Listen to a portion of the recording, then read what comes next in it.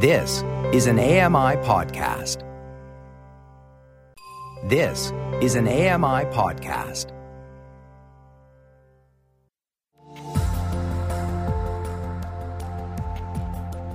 Welcome to Voices of the Walrus on AMI Audio, where professional readers give voice to articles from Canada's best general interest magazine. I'm your host, Lloyd Robertson. The way Canadians get their food is changing. The grocery industry, which currently employs over 300,000 people and is valued at $97.5 billion, is in an arms race to modernize for a digital era. A look at how grocery supermarkets are evolving in the age of algorithms and apps. Norma Wick reads The End of Grocery Shopping by Corey Mintz. Corey Mintz has written for the Globe and Mail, the Toronto Star, and the New York Times. I'm Norma Wick. This is an article titled The End of Grocery Shopping by Corey Mintz from the March issue of The Walrus. In the interest of full disclosure, I should tell you that I got married in a grocery store. My local grocer, Patsothi Patsalapa, upon hearing of my engagement, insisted that we hold the wedding in his shop. My fiancé thought it sounded crazy at first. I remember her saying something about not wanting our photos to feature a stack of cereal boxes. But the store was a cozy place and near the apartment we shared at the time, and she agreed to at least give it a look with fresh eyes. As we toured the high-ceilinged wood-beam store among Saturday morning crowds stocking up on grapes and granola, I could see on her face that this wasn't just a place where people went to acquire toilet paper. It was a community hub. A few months later, we walked down the store's central aisle and got married between the cash register, the root vegetable table, a group of our friends and family, and a display of maple syrup. Granted, this is the kind of experience that was available to us because we lived back then in a neighborhood full of such places. Kensington Market, a part of Toronto that, in spite of gentrification's constant momentum, exists today as a place where people can shop for food the same way they did 100 years ago. In the course of an ordinary week, I would pop into separate stores for my meat, fish, bread, cheese, dried goods, and vegetables. In every shop, I knew someone by name. Not everyone holds their wedding in a grocery store or can, but it's not an unusual desire. A spokesperson for Sobeys told me the company gets a few requests a year from customers who want to get married in one of its locations. At the very least, the supermarket is a formative place. It's where most of us first experience the collision of personal independence and financial responsibility. That initial grocery shop after moving out of our parents' home, the sticker shock of how much cheese and cookies cost, leaving us rattled and unsure of how prepared we were for adulthood. It's where, perhaps, we think about the ethics of how we shop, or decide what we want to teach our kids about healthy eating, or try to reconstruct an old family recipe. You don't have to hold a major life event in a grocery store to appreciate the profound role such places can have in our lives. The way Canadians get their food is changing. Our grocery industry, which currently employs over 300,000 people and is valued at $97.5 billion according to Canadian Grocer, is in an arms race to modernize for a digital era. More and more customers expect the convenience of needing to think far less about their groceries and work less to get them than they ever have before. What's less clear is the ripple effects this will have on our daily lives, our communities, our health, and our workforces. The first front in this campaign is online ordering and delivery. This is, for the moment, only a small slice of the market, about 1.5% in Canada and 3% in the U.S. But industry analysts expect it to grow rapidly, possibly quadrupling by 2023, a conservative estimate according to the Food Marketing Institute, which predicts that 70% of U.S. consumers will at least do some grocery shopping online within 4 years. Even the more modest growth projections represent billions of dollars in sales for Canada's 24,000 grocery stores. And this trajectory leaves the big three supermarket chains, Loblaws, Sobeys, and Metro, which shares 63.4% of the market between them, in a tough place, facing existential threats from Walmart, which they can't beat for price, and Amazon, which they can't beat for convenience. Amazon's 2017 purchase of upscale supermarket chain Whole Foods for $13.7 billion US was possibly the biggest industry news of the last decade, signaling that the online behemoth was embarking on a major push into groceries. As of last October, some Amazon Prime members in the United States get free grocery delivery, and last November, the company announced plans for its first branded physical grocery store. This was hardly the only recent development in supermarket shopping. Also this past fall, PC Express, which already has hundreds of grocery pickup points across the country, opened its first standalone store, which contains no aisles of food. Parent company Loblaws announced the construction of a 12,000-square-foot automatic picking facility to harness robotics in the quest for efficiency. And Sobeys started test driving the first intelligent shopping cart in Canadian grocery stores, which scans, weighs, and tallies your purchases as you go. And in October, Uber announced it was acquiring a majority stake in Cornershop, a leading grocery platform in Mexico and Chile, which currently serves 14 Toronto area stores and promises delivery in as quick as 60 minutes. Upping the ante on the next-day and same-day delivery services Canadians are still getting used to. The rate of change is only increasing. Amazon's Chinese counterpart, Alibaba, has already 150 locations at Hema, a supermarket that features facial recognition software, real-time pricing, digital price tags that adjust based on factors like supply and demand, automated checkout, app payment, and 30-minute delivery. The service is so efficient that 60% of the company's customers are already ordering online.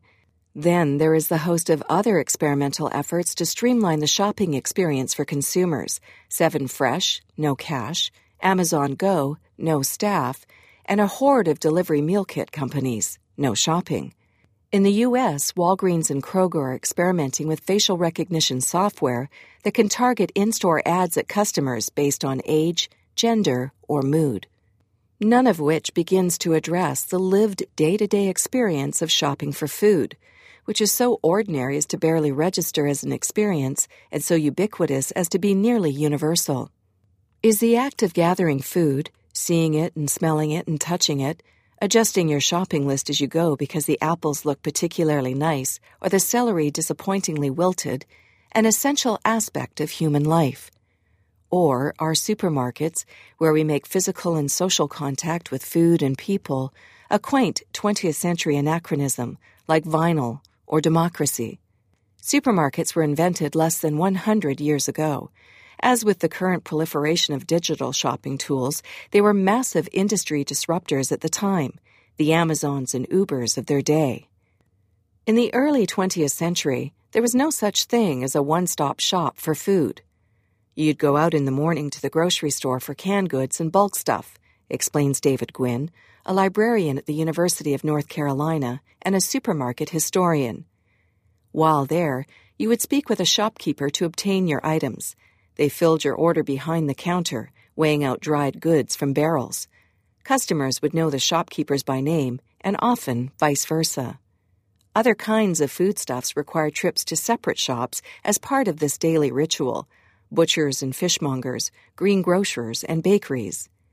These stores were much smaller than the ones we're used to, and maybe 1,000 square feet or less, says Gwynn, and were everywhere in our cities. Transformed by a childhood visit to an old A&P, Gwynn is a grocery obsessive who maintains Groceteria.com, a database of U.S. and Canadian supermarkets past and present. Want to know the years that the Piggly Wiggly at 384 Academy Road in Winnipeg became a Shop Easy? 1950. And then a Tomboy? 1961. Gwynn has the answers. His vacations always include visits to older stores, ancient outlets like Pay and Take It, treated like houses of worship. The company that would become Sobeys was launched in 1907, when J.W. Sobey started a business delivering meat by horse-drawn wagon. The first Sobeys store opened in 1912 in Stellarton, Nova Scotia. Kroger, the Loblaws of the U.S., also began as a small venture. It started out with 4 grocery stores in 1883. By 1902, founder Bernard Kroger had opened 40 locations and had added a bakery, enabling him to supply bread to his stores at cost, and merging what had previously been 2 altogether separate kinds of businesses. Sobeys helped develop this trend in Canada, selling produce, dairy, and fish, and gradually adding animal feed and other food products. Over time, smaller shops adapted to this diversification of products, a little bread at the greengrocer, a little produce at the butcher shop, diminishing each store's specialty or expertise. The next innovation was self-service, with store owners stocking items on shelves in the front of their shops instead of storing them in the back so customers could help themselves. This shift, pioneered on a large scale by Piggly Wiggly in the U.S. and here by the first Loblaws Groceterias in 1919, was a big convenience, as customers didn't have to wait for a shopkeeper to fill someone else's order before obtaining their own items. This also removed the need to form a direct relationship with shopkeepers, the first step down a long road of depersonalization. As regional chains expanded, gradually carrying a wider variety of goods, they were able to buy related businesses, such as bakeries and canneries, effectively becoming their own suppliers. This allowed them to lower their prices, giving them a competitive edge over smaller grocers. For a short while, the growth of stores was incremental, one product added at a time. It wasn't until 1930 that someone had the bright idea of putting all these developments together. During the 1920s, when most food shops were still just making small additions to their offerings, Michael Cullen was a regional manager for Kroger, overseeing 94 small stores in Illinois. Cullen had a vision for retailing all food products under one large roof, surrounded by ample parking space. He pitched this idea of a monstrously sized store with lots of parking and 80% self-service in a letter to his bosses. Can you imagine how the public would respond to a store of this kind? I would have to call out the police and let the public in so many at a time, his proposal boasted. I would lead the public out of the high-priced houses of bondage into the low prices of the house of the promised land. Cullen was ignored, possibly due to his biblical writing style. But he was determined. In 1930, after quitting his job with Kroger, Cullen opened King Cullen, a 6,000-square-foot grocery store in Queens in New York City. When you went to King Cullen, there was no need for a trip to a different store for a missed item. The proto-supermarket didn't just carry a little of this and that. It sold everything, and at cheaper prices, thanks to the scope of its buying power. A huge advantage for a retailer at any time, but especially as the Depression made customers ever more price-conscious. Those early supermarkets, a term first used by Cincinnati's Allburst supermarket in 1933, offered another perk that presaged a seismic shift in North American culture: parking. For customers, all of this amounted to a major innovation, no less radical than online shopping or dating apps seemed at the dawn of the 21st century. Further innovations soon followed. Larger stores with many items required a new way of collecting your purchases, not a subject that had much preoccupied sellers previously. The shopping cart, created by Sylvan Goldman for his Oklahoma chain of stores Humpty Dumpty in 1937, was at first rejected by men as too effeminate. But after the company hired models to walk around the store pushing them, the carts took off and became a standard part of the shopping experience. And the shopping cart did just what it was intended to do. It allowed customers to buy more than they could carry. But perhaps the biggest technological innovation that encouraged people to embrace supermarkets was the fridge. Developed and patented in the 19th century, early commercial refrigerators used toxic gases, methyl chloride, ammonia, and sulfur dioxide, as coolants. Accidents pushed fridge companies to develop chlorofluorocarbons and facilitated the creation of larger, safer, and cheaper fridges. In 1911, General Electric sold a wooden model for home use for $1,000 US, twice the cost of a car. The all-steel monitor-top refrigerator, introduced in 1927, was priced by the company at $525. By the late 1920s, the majority of Americans owned a fridge. They became much more common in Canadian kitchens after the Second World War. Until this era, most people had still used iceboxes, which were essentially large wooden coolers, the interiors lined with zinc and filled with ice. These were small, had to be washed out regularly, and were not conducive to long-term food storage. There had simply been no point in filling the icebox with a week's worth of meat or fish. The prevalence of electric refrigerators meant that people could safely store food for the week, ending the need for daily shopping.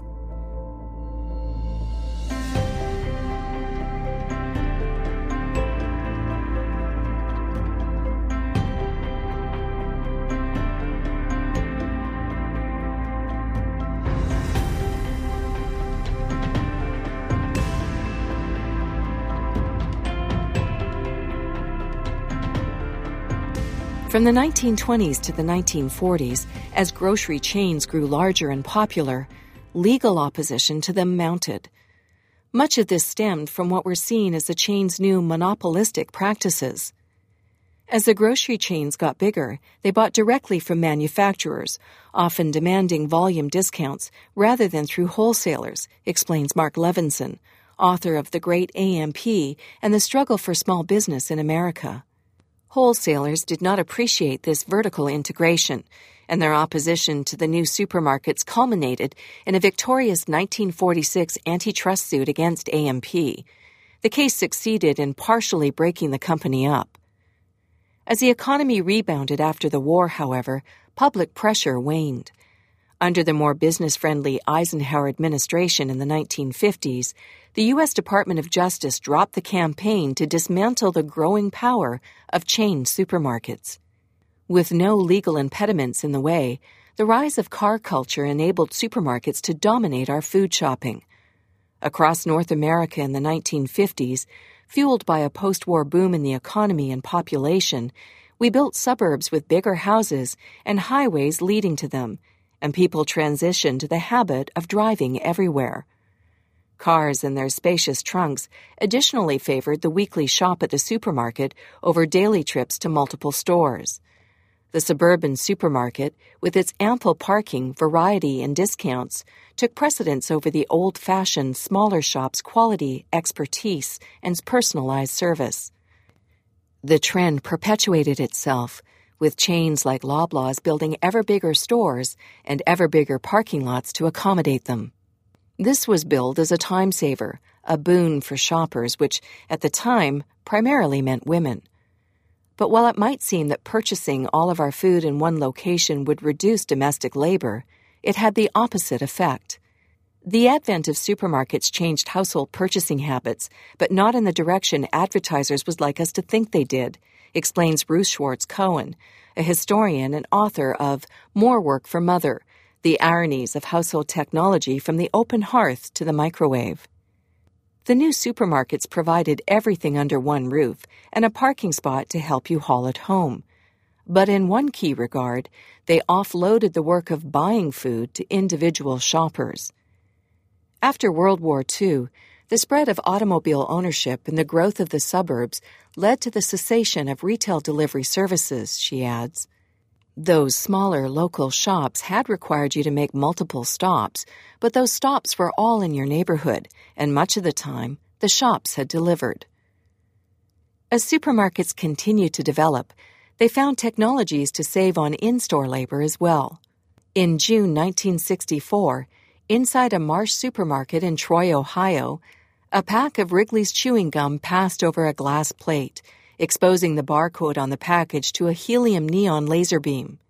The beam, detected by a photodiode, relayed the data to a computerized cash register.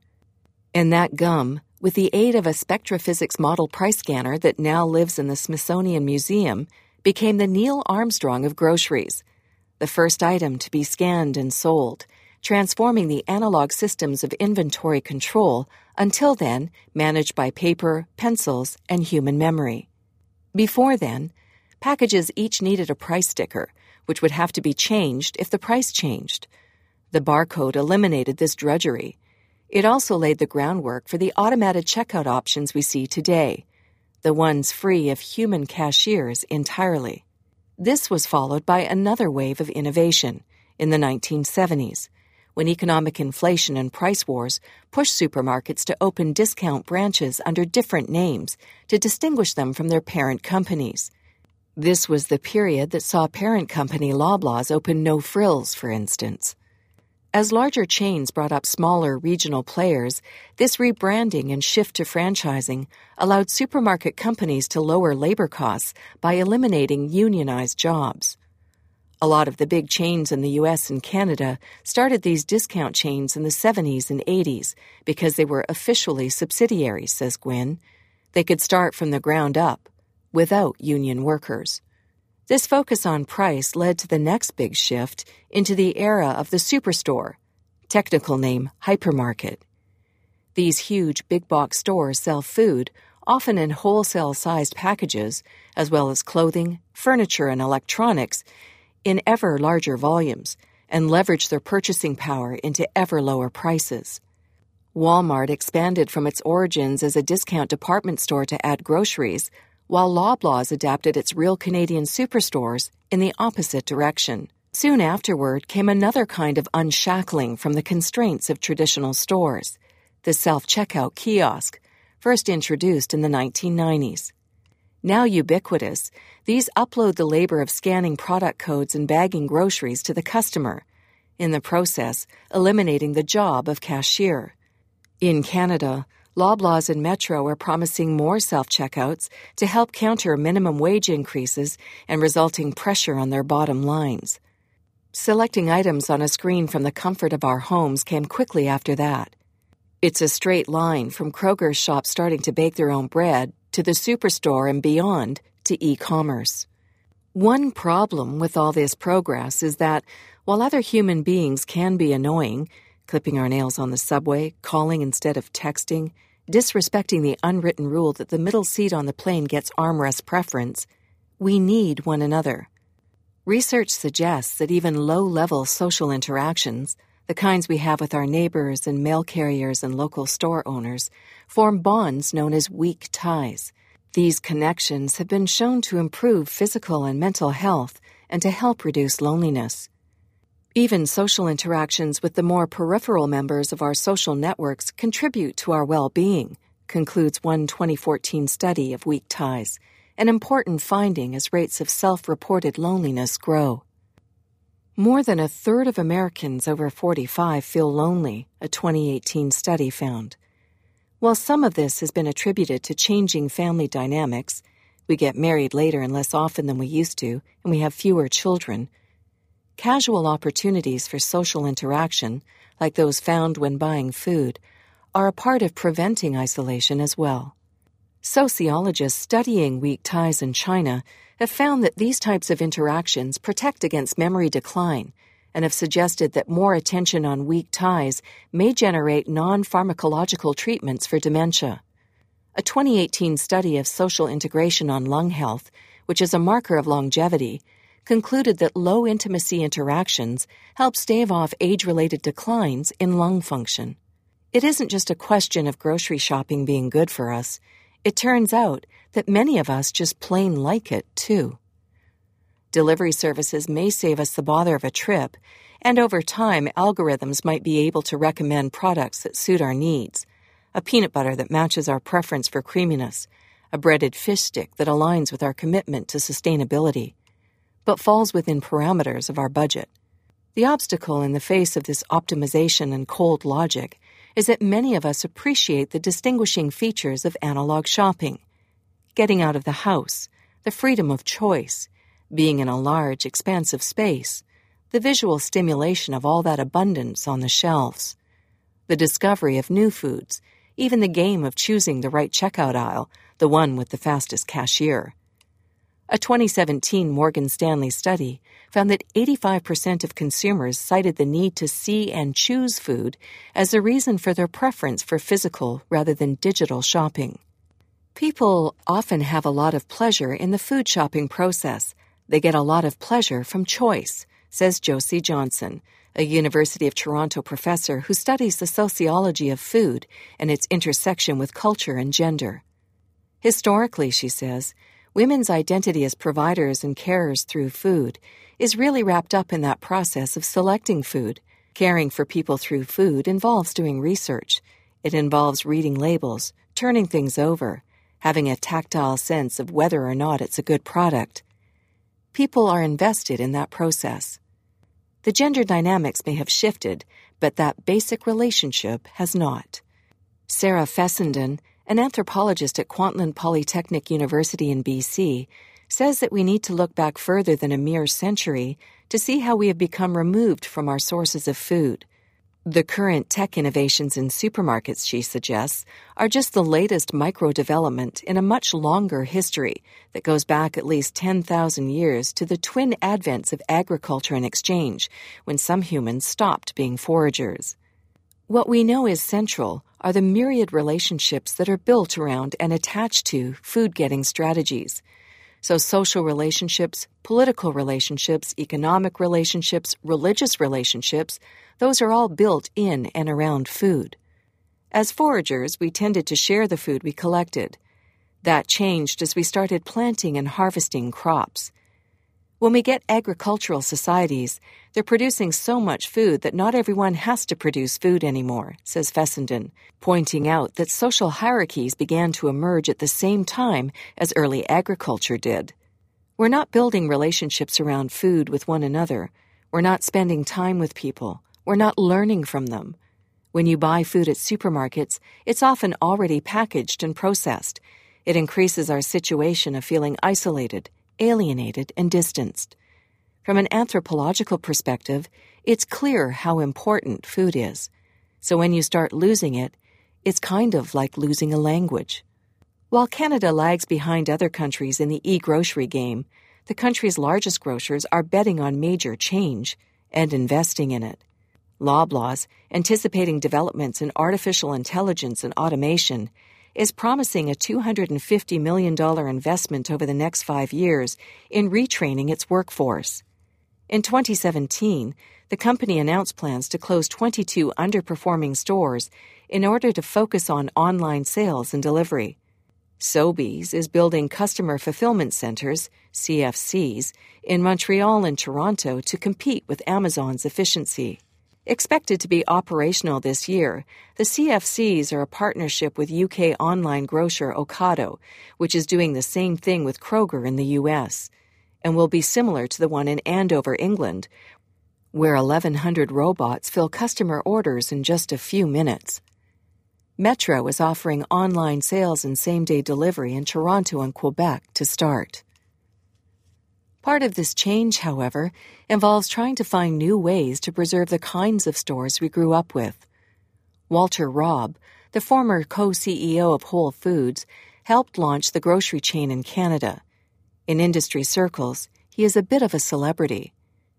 Speaking at a trade show hall near Toronto's Pearson Airport last spring, he assured a crowd of retail executives that physical stores still matter, and gave a buzzword-filled presentation and perhaps some indications of where we're headed. Robb says that the sale of Whole Foods to Amazon was necessary in order to pursue the two-tiered shopping experience of the future, competitive digital services bolstered by an enriched retail experience, like the in-store dining options known as grocerants. Economists and technologists usually argue that innovations free our time for other, better tasks. That makes sense on the page. But who do you know who has more time for friends and family than even a decade ago? Yes, most of us have more leisure time than we did in the 19th century, when we had to go to a well to gather water and light a fire to boil it. But we have less time than we did 50 years ago, when our employers couldn't reach us at all hours by phone, text, or Slack. We don't shop online today so we can spend more time with our families. We do it so we can spend more time working, because our jobs are unstable, our family lives are overscheduled, our housing costs require a greater percentage of our incomes, and our futures are uncertain. The trend in food retail over the last century has matched these broader social and economic developments. Depersonalization, a steady march towards speed and convenience, and a shift away from the human relationships built around food. It's only now, when the large old supermarket chains feel threatened by new digital competition, that they are motivated to invest more in the personal experience of shopping. Cooking classes and in-store cafes provide us a reason to visit a physical store. Last year, my wife and I moved from our condo to a house, and I've swapped my local independent stores for bigger shops in a supermarket. By foot, we're probably 20 minutes from the old neighborhood. Culturally, I often feel like Henry Hill at the end of Goodfellas, dropped into suburbia by the Federal Witness Protection Program. I've come up with all sorts of reasons why I need to get to know employees at the nearby supermarket. It would grant me access to better produce or inside information on the timing of deliveries.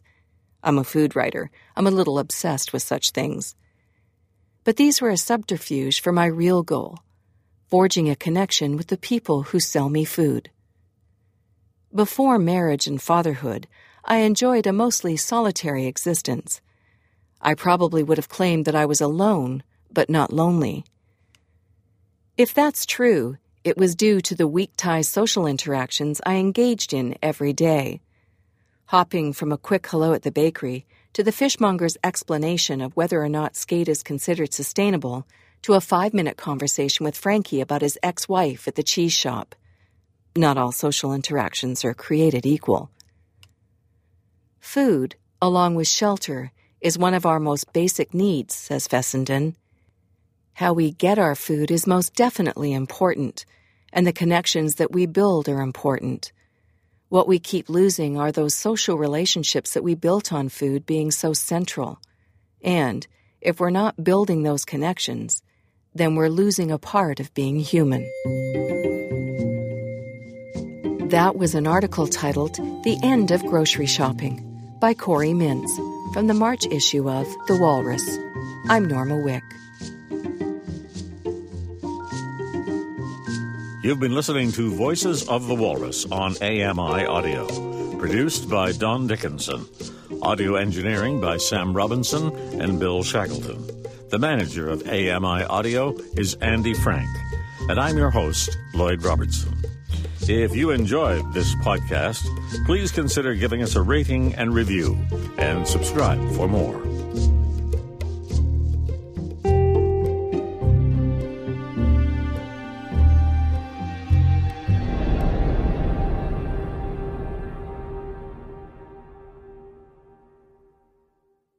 This was an AMI podcast. For more accessible media, visit ami.ca.